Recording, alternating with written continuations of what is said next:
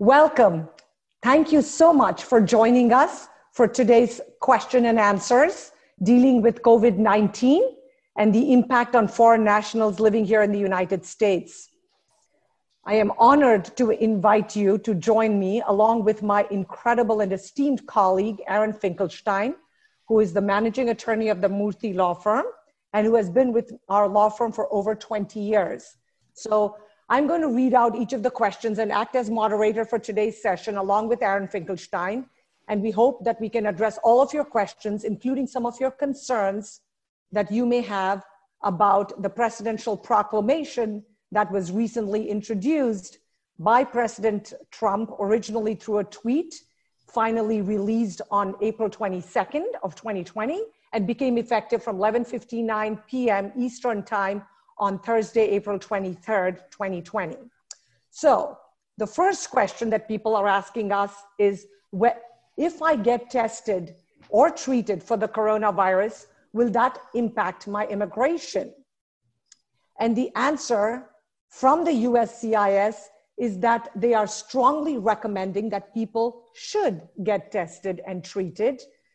And in fact, they answered this very specifically by saying that any such treatment or testing, including a possible vaccination, would not be counted or impact and adversely as being taking a public charge or taking financial aid from the US government. It is being offered free for all people in the United States at the present time. So that's the first question. The next question that we're often asked, and Aaron, I'm going to invite you to answer this. And this is based on the Families First Coronavirus Response Act, or FFCRA. And under that, it says, can I take time off from work if I'm sick, a family member is sick, or if I have to stay at home either to take care of the children or deal with a similar situation? What does the law provide? So thank you, Sheila, and hello, everybody. The new federal sick leave law, or the FFCRA, does permit people to be able to take off because if they're sick or if a family member is sick or if the children are staying home from school and they need to be there as long as they're the primary caretaker. So it does allow it to take place, but you also have to look at state or local laws that are available to you to see how it's going to run in particular. It runs, the new FFCRA, it runs from April 1st to the end of the year, December 31st, 2020. So there's an optimistic bent that says all of this nonsense will be gone by then, so we won't need it. But that's when Congress established that it would run out. It's interesting because what it does is, unlike previous FMLAs, or Family Medical Leave Act, that permitted people to be out, this actually allows this is actually a paid type of family medical leave, and the employers are reimbursed. That the government reimburses American private employers that have fewer than 500 employees with a tax credit for the cost of providing the employees with paid leave taken for specific reasons that are related to the COVID-19. So therefore, the law enables employers to keep their workers on their payroll, while at the same time ensuring that the workers are not forced to choose between their paychecks and a public health measure that's needed to combat the virus, such as being required to stay at home because they're sick, or being required to stay at home because a spouse is sick and they're taking care of them, or the children. Department of Labor, the Wage and Hour Division, is going to be the one that administrates the paid leave portions of the FFCRA. And in order for an employee to be eligible for it, they must have been employed for at least 30 days with the company to be considered for the benefits. Now, this is... Sorry, go ahead. I was just going to say it's different than FMLA, because FMLA usually requires that a person stay for a full year, that's all. Good point. Thank you, Aaron. So the next FAQ, or the question we're asked, is, can I get fired if I get sick or diagnosed with the illness? And the answer really is, as Aaron just pointed out, under the FMLA, the employer under federal law cannot fire a person who gets sick, especially under COVID-19 rules. But the law now has changed it, and the traditional FMLA rule can kick in, which requires that time of the year, and it requires a company with 50 or more employees. But also very important to keep in mind that this is a fact-specific situation depending on each state as well, possibly. And so it's important to discuss some of the details with an employment lawyer or a health professional lawyer as opposed to an immigration law issue, because from an immigration law point of view, the employer cannot simply terminate you and make you fall out of status or lose your immigration status. The next question that we are asked is, can I file and receive unemployment benefits? Very common question. And how will that affect either my H-1B or my L-1 status or affect my green card? Aaron? So unemployment benefits it's not really benefits. The key point is that it's unemployment insurance. Most states have it as unemployment insurance, which means that you'll see that part of your paycheck and part of the employer's contribution is a pay in to the unemployment insurance fund. So since it's an insurance fund, and therefore since it's an insurance fund, it's a cash benefit to certain workers who have lost their jobs through no fault of their own. But since it's an insurance fund and it's not a means-tested public benefit, it's something that in most cases, most states allow you to be able to take without a problem. One issue that does come up in some states is that the standard for being eligible for unemployment is that a person is ready, able, and willing to perform a job, but for the fact that they lost their job. And the fact is able becomes a question, because if you're on H-1, you're not able to work for another company lawfully unless they sponsor you. So from time to time, it comes up as an issue, but for the most part, it's not a means-tested public benefit. It's an insurance policy. And yes, people are eligible to take it, and it should not create a public charge issue or hinder their ability to be able to continue with their immigration processes. Thank you, Aaron. The next FAQ, the question we are asked is, can I, as a non-citizen, receive the $1,200 per person stimulus check under the CARES Act? The CARES, as for those who are not familiar, stands for the Coronavirus Aid, Relief, and Economic Security Act of the US the US government, which basically provides $1,200 for an individual and $2,400 to taxpayers who are filing a tax return jointly who may qualify. However, the Internal Revenue Service, or the IRS website, explains the qualifying income levels in order to get this $1,200 or $2,400 for two people, plus $500 for each minor child. But the rule is, if you're getting less than $75,000 a year, then you get the entire amount. If you're getting more than $99,000, up between $75,000 and $99,000, it's gradually reduced. And after you make $100,000, you don't get a single dime from the feds, because they figure you're well-to-do enough, I guess. But the rules require that you're either a US citizen or a US resident alien. And the definition of resident alien is the time spent in the United States.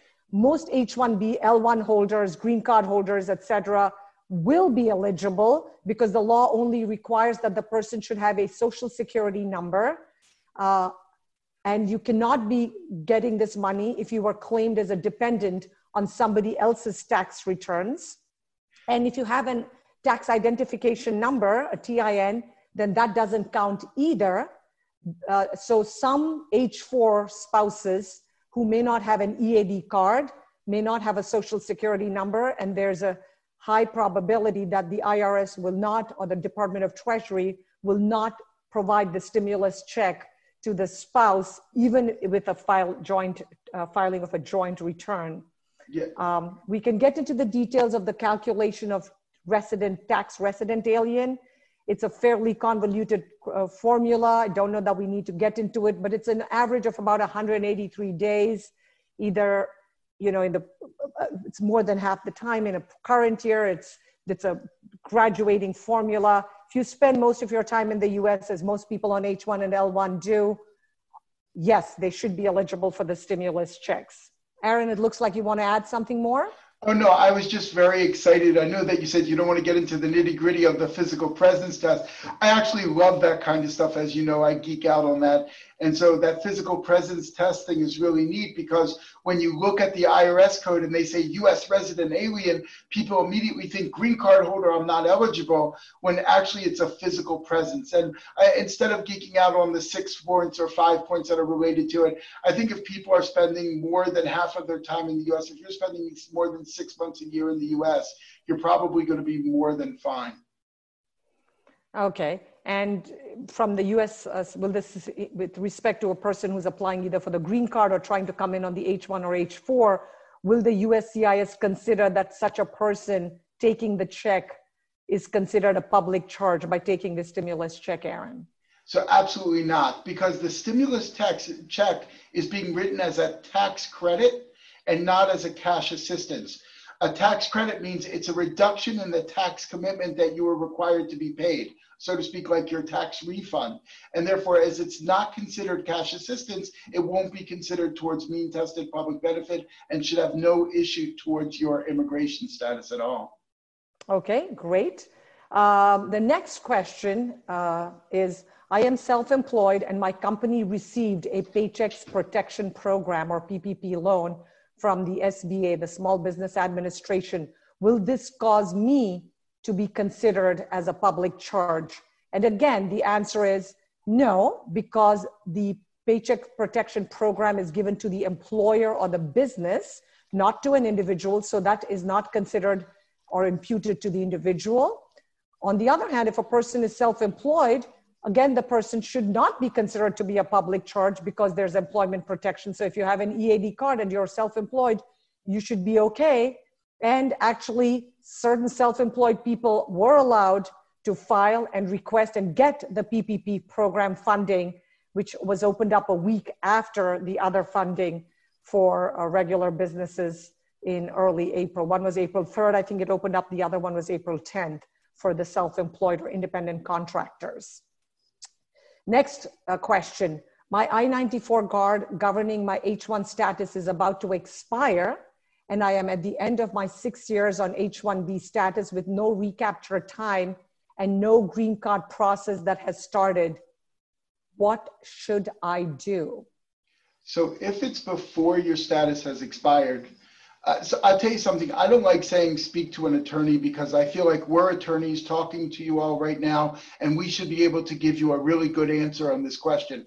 But this is one you really need to speak to an attorney, because it has to be customized to your situation. For example, if you're not married, if you're just here and you've got this expiration, you have no I-140 approval, no means to extend, so you might be looking at doing something like filing a humanitarian B-2, asking for a 6-month extension, explaining COVID-19, explaining India's closed for travel or that it's dangerous, explaining shelter-in-place rules, so on and so forth, and be able to ask for an additional 6 months wait. If you're married and your spouse is on H1, you might be looking at doing an H4. And if he or she has an I-140 approval, you might even shoot for the H4 with an EAD with work authorization, because that's something that could potentially help you.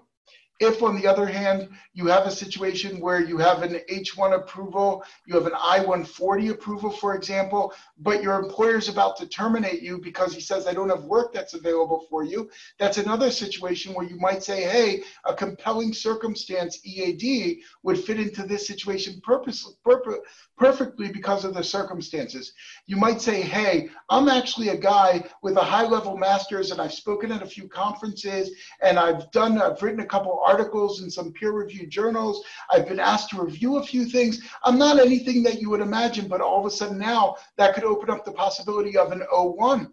That could be a possibility for you to be able to file. Or but for that, you would still need an employer for the O1, but an H4, right, so for that we would need, but for the H4, as you correctly pointed out, Aaron, the B1, B2, or the F2, if your spouse is on an F1 student visa, you could do the F2. Right. So all those clearly are okay. Go ahead. Good. But Sheila, here he's saying not that he lost his job. He's saying my H1B status is expiring and I'm at the end of the 6 years. So there, the possibility of switching from the H1 to the O1 could still be a possibility, yes? Or if somebody is able to return back for 1 year, they could come back on the L1A or the L1B, but they would have to travel abroad for a year. Right, just to avoid the travel. So that's all something that you could potentially potentially do.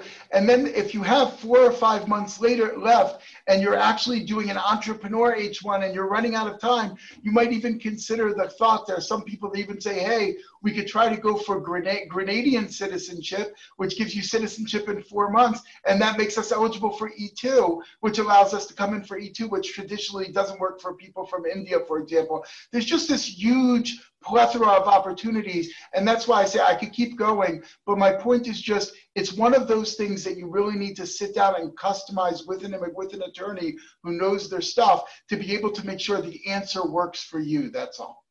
Excellent point. And I agree that we could probably spend at least a couple of hours just discussing different possible permutations and combinations of options, depending on the person and what they might be eligible for.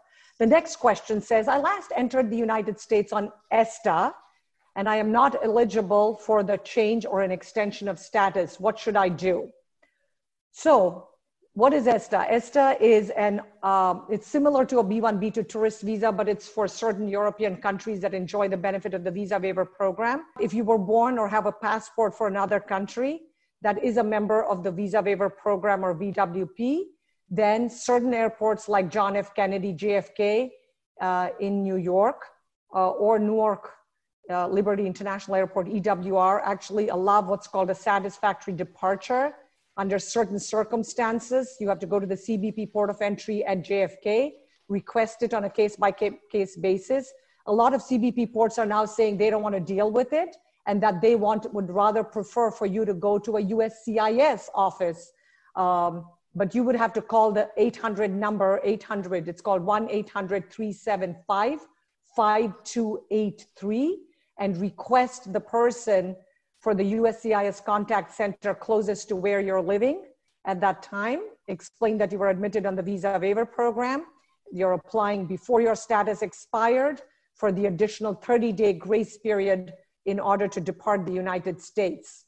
Ultimately, it's on the discretion of the CBP or the USCIS field office, but generally, till now, we have found them to be fairly flexible if you are unable to travel because flights back to the particular European country, for example, have been canceled or delayed. So that's sort of a big, broad, quick overview. The next question is, am I allowed to file an application or petition with the United States today when I see something on the internet about the fact that they are closed? First, they said April 30th, then May 1st. Now they're saying June 4th at the end of April. So is it possible, Aaron, to file anything? It's absolutely possible to file cases right now. USCIS is still processing applications even during the COVID-19 pandemic. There are some changes. They've relaxed some requirements, such as they're allowing photocopy signatures instead of what they refer to as wet signatures. And the executive order dated April 22nd, 2020, just 2 days ago, still allows 485 applications to be filed as long as the priority date is current, of course. One other thing is that you'll see that the ASCs, the application support centers, are remaining closed. So some H-1B extensions or B2s that previously required fingerprints, that's kind of put on hold until they wait for things to get better and they're able to open up the application support centers. Thank you, Aaron.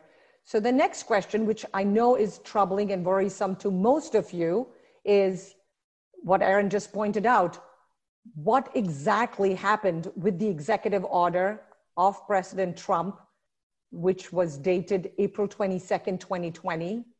And how does it impact my H-1B, my L-1, my green card status, etc.?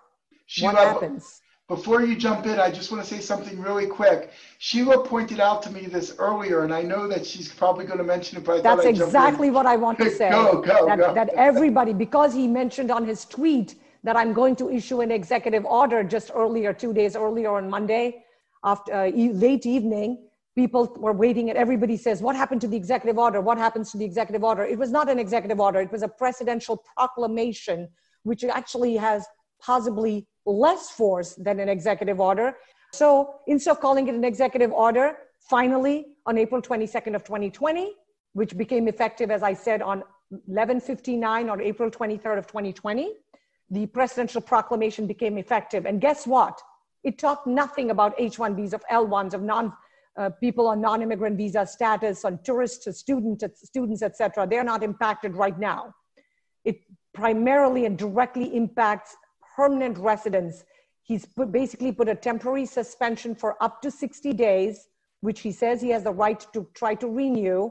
And it's very clever he did that, because many times when people sue, it takes a couple of months for the lawsuit to happen and for everything to fall into place. And they're saying, oh, it's going to expire in 60 days. So what's the point of the lawsuit? The issue is moot to the judge, that it's useless, that it's not required.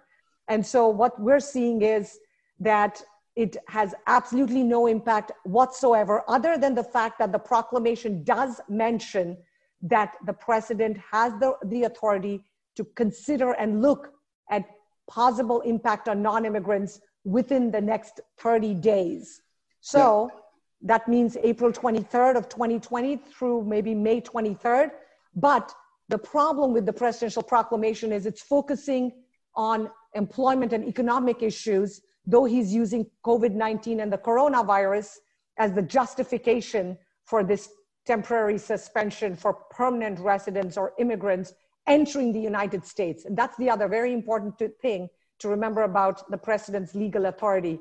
The president cannot alter US immigration law, cannot change laws and statutes, but he can issue regulations through the administration interpreting the law, and he can only deal with entry of people into the United States, not people who are already in the United States. So for example, if your child or grandchild or brother or sister is living in the United States already and doesn't need to re-enter the United States, the president's restrictions will not impact such a person. And even for permanent residents, there's the proclamation explains that if you already were issued an immigrant visa or one of three factors, you actually may be allowed to enter the United States. So there's a lot going on with it, but we will wait and watch and certainly share any updates if there is an impact on non-immigrants issued by the president within the next 30 days. See, and Sheila, if I could jump in for a second, you know, this one's very interesting because when you pointed out the proclamation, of course, the first thing I do is look up proclamation and executive order and sort out all these details and everything. And it's funny because a proclamation is basically a strong advisory recommendation from the President of the United States. It is not an order. So for them to stay a strong advisory recommendation is extremely difficult to do. You're going to take away my opinion. You're going to take away my recommendation. So you got to think that it makes it harder for it to go to court. Also, if you look at the way he wrote it, he writes it in a way that says officers continue to have a lot of discretion. So they can basically do what they want. So he's written it in a way because they know that they basically got into a lot of trouble when they wrote it very restrictive last time. The last thing is he wrote it with something that's called severable. If the courts don't like this piece, I can keep this piece. If you don't like this piece, I can keep that piece. Then it has to do with having a strong bite at this point in time. I think that if you look at it, what they're saying is if you already have advanced parole and you're outside of the country, hey, you can use it to come back in. If you were already issued an immigrant visa, hey, you can use it. If you were inside the US at the date of the proclamation and now you want to go out of the US and you want to get your visa and come in, hey, you can go ahead and get it. Everything is narrow, narrow, narrow, which I'm just emphasizing the point that Sheila very well made, which is like, how exactly is this limiting work in the US? When you look at what he actually did, it feels like, to coin a phrase that I've seen in the media a lot, a great big nothing burger to a very large extent, except for that one little piece that says, hey, we're going to take some time now and look at all the other non-immigrant classifications to see if we should write something up that's a little bit more stronger. And so as Sheila is rightfully saying, and how I feel is, I'm not as concerned about this proclamation as I am about what's coming. And we can only hope that the economy gets better and things get better, that this will be something that was just a passing thought that the president did because of a Twitter response and not anything that has anything of substance. Good point. And again, going back, it's mostly entry of people from abroad than any other factor that's being taken into account. So the next question that we get asked, Aaron, is basically for H-1B status holders. So does my employer have to continue to pay the required wage set forth in the LCA. And the reason that a lot of people are asking this question, as you and I know, is that a lot of companies are doing either temporary layoffs or furloughs or permanent layoffs or terminating people or telling everybody you have to take a 10% pay cut or 20% pay cut, 30%. The maximum I've seen is up to a 50% pay cut. Some of them are saying either take a pay cut and continue, or some are even allowing their employees to work 1 week in the office, 1 week off, or work 2 weeks off and 2 weeks on, which in a sense is like a 50% pay cut. And can a person on H-1B status stay and be considered to be maintaining valid legal status in such a situation? Or will the person be considered to be violating H-1B status by getting only 50% of the prevailing wage as mentioned on the H-1B LCA and on the H-1B petition? Yeah, this is a big question that we get all the time. So to start with, the LCA has two wages that it lists. One is the actual wage, and that could be a wage range that's listed. And then it has the prevailing wage, the wage that the government says this is the wage that's required to be paid. The rule is that you have to look at the actual wage or the prevailing wage, whichever is higher, and that's the wage that a company is required to be paid. Once you make that baseline pay, if a company is paying somebody above the actual wage or the prevailing wage, for example, if the company is paying, say, the wage you're required to pay is $75,000, but this guy's been with us for 2 years, now we're paying him $90,000 or $100,000, and we're looking to do across-the-board reduction of wages. Say we want to knock off 10% or 20% of all the wages of all our employees to help us deal with this situation. As long as it's being done in a uniform way, and as long as the actual wage or the prevailing wage, whichever is higher, is being met, then yes, you're able to reduce the wage of the foreign national to that level, but not below the actual wage or the prevailing wage that's listed on the LCA. Now, in regards to the wage listed on the LCA, it's interesting because it says that an employer can't bench an employee without pay. You can't tell an employee, go home, don't work, and I'm not going to pay you. But if you read the regulation is interesting because where an employee is in a non-productive status, which is due to conditions that are unrelated to employment, which take the non-immigrant away from his or her job duties, the wages need not be paid. And the example that they give is somebody that comes out and says, hey, I'm turning 50 years old. I want to take a long vacation with my family. I want to be away for a month. So if I ask for a leave of absence for a month, since I'm the one that's initiating it, not the employer, and it's a benefit to me, so to speak, so therefore the employer is not required to pay me and I would be maintaining status. But that's an example. There might be another example. What if there's a shelter-in-place rule by the federal government? The federal government says, we require you to stay in place. The client says, well, if all my employees are required to stay in place, I have no choice. I'm going to put the project on hold until the shelter-in-place rule goes away. Bit of a gray area, not sure. Think maybe you could make an argument there because in that situation, the employer didn't tell you, go home, I'm not going to pay you. The federal government made it, or the state government made it a crime to leave the house. And because they made it a crime, you can't leave. In Maryland, for example, right now we're under a stay-at-home rule. If you leave the house, unless you're an essential worker, you're subject to a misdemeanor. It's a crime. So therefore, you're not staying home because your employer told you to stay home. The employer is not telling you stay home and I'm not going to pay you. The government, the state government is saying stay home, and therefore the client is saying I'm temporarily holding off the project till I can staff it and get things back to order. I think in that situation you could argue that that was not an unproductive play due to the employer, but that was rather a non-productive period of time due to circumstances beyond the employer and the employee. And you might be able to argue that that particular, let's call it furlough period, for lack of a better word, is something where the person could argue about staying in status. Of course, it's not the optimal situation. Of course, you don't want to rely on that in first blush, but that's one of those types of situations where you really need to look at it closely and go back and forth to make sure it would be something that makes sense and perhaps would give you an out rather than having to withdraw or cancel H-1Bs. Thank you, Aaron. Similarly, the next question says, can an employer furlough, bench, or otherwise render an H-1B employee non-productive and stop offering the required wage if the employee is not able to work from home during a COVID-19 pandemic initiated shelter-in-place order from the federal, state, or municipal government authorities? To a large extent, I think you might have answered both of these questions. They're somewhat interrelated in that sense. But an important point that the question is implied is that if the H-1B or L-1 worker or F-1 OPT student on AEID card is able to work remotely, work from home during the pandemic, then the employer has to pay the entire full wage. And for that, both the USCIS and the US Department of Labor have made it clear that they do not, at this moment, that they're probably okay, that they don't need to file a major amendment or file paperwork or deal with it. They haven't been as crystal clear about all the nuances and aspects of it. But they have said, yes, the individuals should continue to perform work if they're allowed to work from home.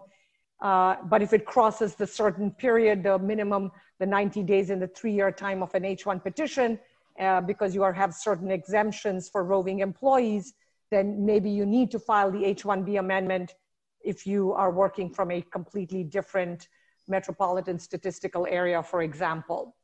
But if the employer doesn't follow the rules, of course, or make the required payment, because they're telling people either they won't pay them because the employee cannot work from home or is unable to work, or the end client terminates the contract, for example, then if the employer doesn't either correctly terminate the employee, bona fide termination or what have you, the employer could be exposed to liability such as fines and back wage obligations, and in serious cases, debarment from the US Department of Labor for temporary and permanent immigration programs for a certain period of time. In fact, if you look at the 20 Code of Federal Regulations, section 655.810 d, debarment prohibits the United States from even approving both non-immigrant and immigrant petitions filed by such an employer who has been debarred. However, in this case, like Aaron and I were just talking, we don't know if this is clearly the employer's fault. Clearly, we know it isn't, because obviously the employer did not initiate this. It wasn't an employer termination. It was factors outside of the employer's control, like a pandemic.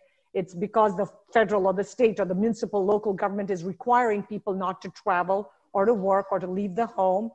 But we have asked Department of Labor for a clarification, but the Department of Labor has not yet provided specific guidance and is not willing to comment on this issue, probably because they're hoping that this issue will be no longer an issue in the next few weeks. But it seems to be taking obviously much longer with continual postponements of the restart date for the economy here in the United States. And I understand it's similar in other countries like India. So it's something that we will monitor, and we will share with you if we have any updates on the world's most popular legal website, murthy.com. So always go there, and we will post any updated information by the federal government, the state government, Department of Labor, USCIS, or the president if there's another proclamation or an executive order in this situation. Yeah, and one thing, Sheila, also is that there's something that says that in the absence of guidance from the government, a reasonable interpretation, not an extraordinary or crazy interpretation, but a reasonable interpretation generally should be accepted. So if, for example, you took a reasonable interpretation of circumstances and then the government came out against what you did, you would be in a very defensible position if you needed to go in front of an administrative law judge, or if you needed to go in front of a federal judge to explain why and how that you did it. So if you're going to do something, the key to this is to document everything that you do, so that if it comes to a point in time that you have to defend your actions, they shouldn't look arbitrary, they should look well thought out, and they should look well considered, and they should look reasonable. The absence of their giving guidance to the contrary does give a little bit of a window for a drop more flexibility, just not to go too overboard, that's all. Good points. Now, we might have answered this, but the next question says, what steps should an employer have to take if they want to convert an H-1B employee from full-time to part-time status? So the rules have not changed. So the rules say that if you want to go part-time status, you need an LCA that covers the duration of time you're going to be working, both the hours, and it needs to cover the period of time. So you're going to need a new LCA. And because you're making a material change to the work, you're going to also need to file an amended H-1B petition to the USCIS. Now, an amended petition does not need to be an extended and amended petition, so you could just file for whatever the duration of time is left on the H-1, especially newly approved H-1s that are approved for 2 or 3 years, but you would have to file the amendment. Once you get the receipt notice of the amendment, the employee would then be in a position to start working the reduced hours at that point in time. Okay, thank you, Aaron. The next question says, what steps does the employer have to take in order to make a bona fide determination of its obligation to pay the required wage? In fact, just the other day when I was speaking with someone, the person said, my employer told me verbally, but I don't have an email, I don't have a document, I don't have anything signed. But the person knew that the person was terminated. So there are specific regulations that deal with the specific requirements of how an employer is required to make a bona fide determination. Under 20 CFR 655.731 C7, 2 little i's, the payment of the required wage obligation need not be made by the employer if there's a bona fide determination of the employer-employee relationship. Now, the Department of Homeland Security regulations require the employer to notify the USCIS that the employment relationship has been terminated, like, for example, revoking the H-1B petition approval. In that example that I just told you, the employee who spoke to me on the phone said, my employer has not revoked my H-1 petition with the USCIS. So if the employer properly terminates the employee, notifies them, terminates it, to be on the safe side, the employer then notifies the USCIS, revokes the petition, then the employee's wage can be stopped from that time. And the employer is required to pay a one-way return transportation ticket back to the employee to return back if the person is on H-1B status, not on L-1 status. It does not include family members.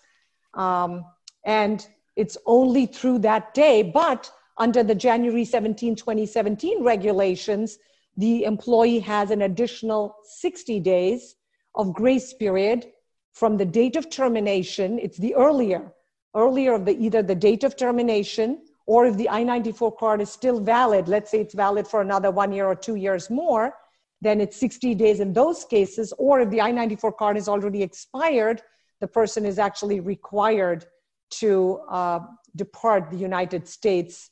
And within that time, we usually tell them to file either what we discussed early on, to file the change of status, to F1, to B1, B2, to H4, to L2, to whatever, to your spouse's status.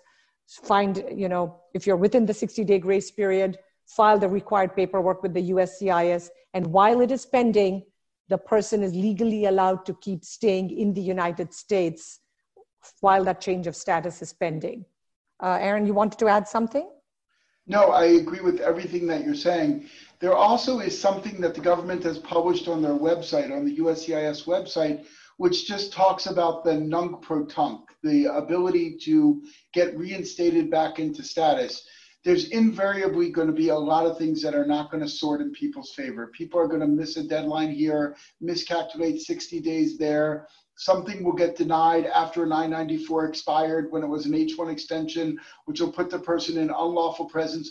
All of these things are going to happen. It's the reality of the situation, but it's also reality of the situation is I can't hop on a plane, fly 12 hours and solve my problem anymore. I can't go home and then go and get a visa and come back, because that requires me to sit 6 inches away from somebody who might have a cough, and I'm going to end up killing my parents to go home because of your immigration law. Just insane.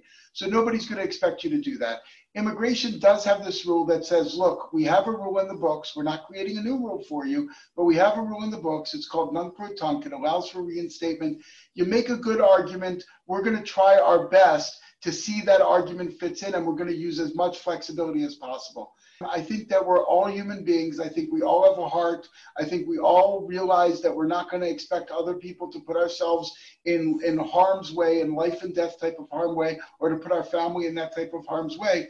So there is a good expectation that if you were to file something even non-protonc, even for reinstatement, that the government would likely be able to approve that case as well. So even if you miss all of these things that we're describing to you and say, oh my God, I don't think that means that the case is lost. I just means you have to put it to the next gear. And again, really knowing what you're doing and being able to apply it that way is very, very important. Not giving up and pushing forward no matter what. I think that intestinal fortitude, that determination that many entrepreneurs and many businessmen and many people who come from different countries have to kind of push forward through adversity, I think that's what's going to show that this community is going to shine and going to succeed because of these types of things that are coming up. And so believing in that what we are filing has a valid legal basis. These circumstances of COVID-19 are beyond the control of any one of us. And so asking the government for humanitarian relief or discretionary relief or the non-proton that Aaron just mentioned makes perfect sense. And so I think the important thing is to continue to believe in your case, fight for it, demand justice, and never give up.